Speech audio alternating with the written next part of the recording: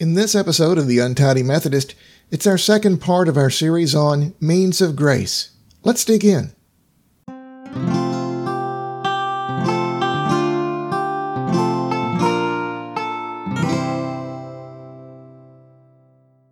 Today's passage comes from Colossians chapter 3, verses 15 through 17. Let the peace of Christ rule in your hearts, since as members of one body you were called to peace, and be thankful. Let the message of Christ dwell among you richly as you teach and admonish one another with all wisdom through psalms, hymns, and songs from the Spirit, singing to God with gratitude in your hearts.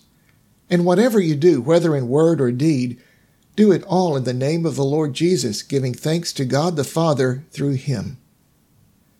Some time back we brought you part of the means of grace as described by John Wesley. These are spiritual disciplines by which we engage in grace, the ways we become closer to Christ and live out our walks of faith. Wesley divided this into works of piety, the things that work inward in our walk of faith, and works of mercy, the way we live out our faith and share God's grace with the world. Back in episode 171, we went over some of the specific works of piety like studying scriptures, prayer, worship, sharing our faith with others, and more. For this episode, we're looking at the spiritual disciplines of works of mercy. There's a quote attributed to John Wesley that starts, "Do all the good you can by all the means you can." That seems to fit here quite nicely. These are the things you do not to earn God's grace, but to live out that grace as we share Christ's love with the world. I'm going to our denomination's website, umc.org, for much of what comes next.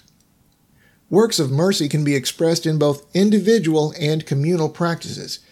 Individual practices would include doing good works, visiting the sick, visiting those in prison, feeding the hungry, and giving generously to the needs of others. In an earlier episode, we quoted St. Francis of Assisi, who supposedly said, "Preach the gospel at all times, use words if necessary." Words are most definitely not needed here, but the way we treat others should show what it means to follow Christ. That's the individual practices of works of mercy. There are also communal practices. These are the things we do together. It can be what a local church does, or even a small group within the church. It can be the worldwide United Methodist Church with all the efforts we can make as a denomination. These are the larger issues that are hard to solve as an individual. In the early days of Methodism, John Wesley challenged Methodists to oppose slavery. Our church has a long history of seeking to end oppression and discrimination, of seeking justice and addressing the needs of the poor wherever they may be in the world. So those are the works of mercy Wesley described. Do we need to do every one of them every day? That may or may not be so easy to do. But there are some things among them we can do every day. And even something that seems small to us can make a big difference in someone else's day or even their life. And you don't have to tackle all the big issues alone.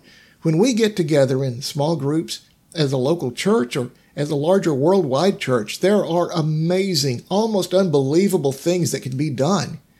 What matters is that we live out what we say we believe, that we respond to the grace freely given by God and share that grace and mercy with others. We are ambassadors for Christ. And it's by things like these works of mercy, these spiritual disciplines, that we take the good news to a world that is in so much need. Will you pray with me?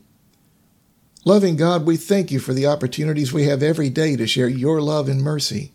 Help us to see the need and give us the courage and the strength to help as you would have us do. Through Christ we pray. Amen.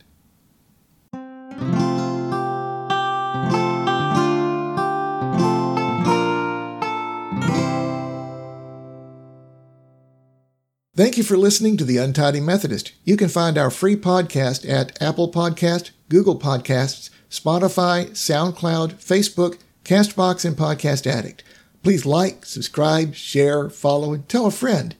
You can also find an archive of all our devotional podcasts at theuntidymethodist.org. Your comments, your suggestions, and most of all your prayers are most appreciated.